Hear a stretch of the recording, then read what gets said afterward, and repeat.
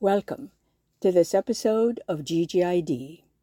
Today, the visiting room. If you want to be moved, go to the visiting room. If you want to hear how people can change, go to the visiting room. It's a project based on interviewing and filming 100 lifers at Angola State Prison in Louisiana. All those interviewed have been there at least 20 years. It's a notorious prison, and it holds more lifers without parole than any state in the country. Many convicted of second-degree murder, a charge that in Louisiana asks for life without parole. The visiting room is also a website holding these interviews which anyone can visit and listen to. So often, the idea of life without parole tends to be an abstraction.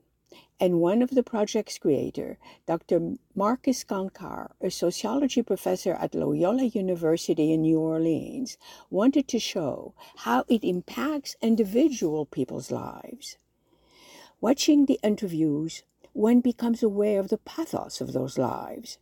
Most were young when they entered the system, not educated, without the knowledge of how the justice system works, without adequate defense. In some cases, they would meet their attorney the day of the trial.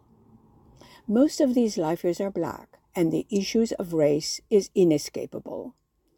Their stories expose the harsh life of prison, their childhood, their regrets, their wishes, the desire for mercy and redemption.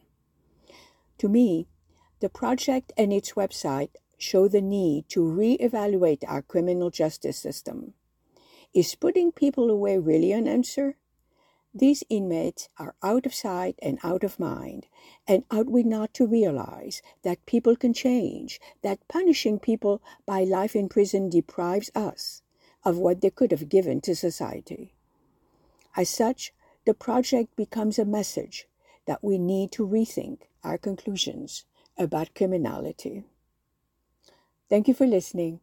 And until next time, let's make sure that we notice all that's good out there.